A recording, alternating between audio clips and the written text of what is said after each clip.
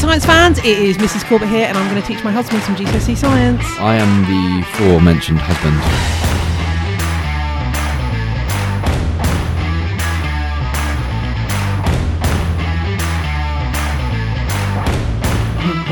Hello.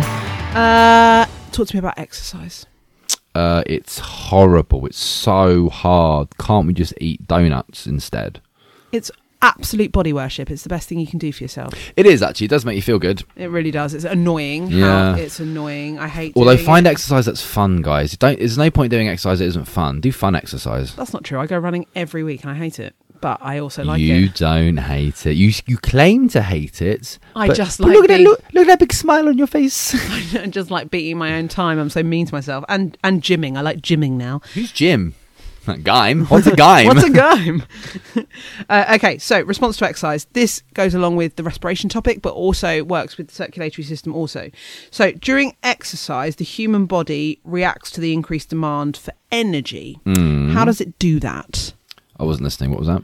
The human body reacts to... The increased demand for energy. So we're transferring Yeah. more energy into movement. Does it increase the rate of respiration? Yes. So what does that increase? Because that is the rate of energy, isn't it? Blood flow. Your heart rate increases. Right, stop there. Heart rate increases. Yes. What else? Breathing rate increases. Breathing rate increases. What else about your breathing? So the rate of in-out increases, but what else?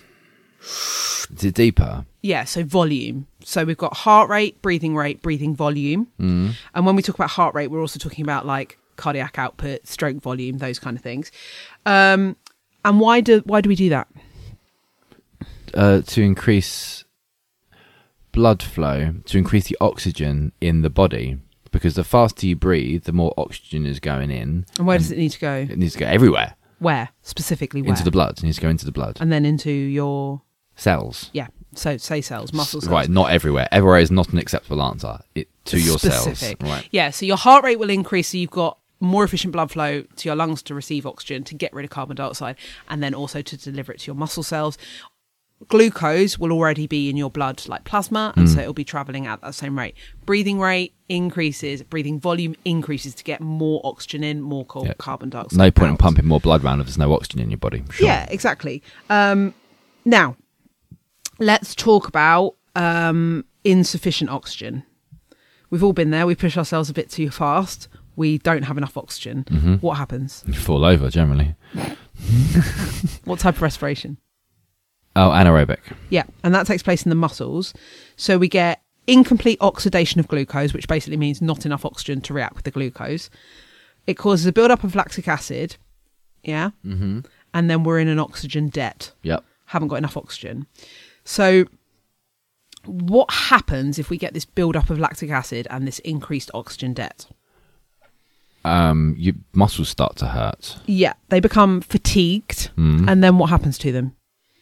They spasm. Yeah, good. So they stop contracting efficiently, which is why like in like extra time in football games, you've just got loads of like medics running on and like rubbing muscles because they need to get them to be working more efficiently. So we then create a situation where if you continue, you'll be fatigued and you can't. That's where like runners hit a wall, don't they, when they do a marathon and things like that. And that can be quite psychological too. So we've got to the end of our exercise. What do we do? Stop. Yep. What happens when you stop? You sweat. Yep. You breathe That's deep. to cool the body down. You Yeah. breathe evaporation. deeply. You breathe deeply. Oh, to repay the oxygen to debt. repay the oxygen debt. We call that EPOC. So excessive post-exercise oxygen consumption. Yep. EPOC, exercise-induced excess. I can't think of it now. I just said it, didn't I? Excessive post-exercise oxygen consumption. EPOC. And that's a measurement of fitness, right? So you recover quicker if you're fitter. Yep. Now, for higher tier only, you have to talk about what happens to the excess lactic acid. So you're repaying that oxygen debt. You've got lactic acid moving through your blood, really hurts because it's very toxic. Where does it go? The lactic acid. Yeah. I'm going to throw something out there, Mrs. Corbett, and I'm going to go kidneys, No. liver. Yes. No. Oh, liver. is it? It's the liver, yeah. So The lactic acid will be taken to the liver. The post-exercise oxygen consumption will also be transported to the liver, and it reacts with the accumulated lactic acid and removes it from your cells. So that's why it literally, you have to breathe to get rid of that lactic acid. It's taken to the liver, it's broken down, then it goes to your kidneys. Okay, cool. And is just peed out as urea. Again, exercise very often will be a table or a graph where you will have to describe the effect. So in the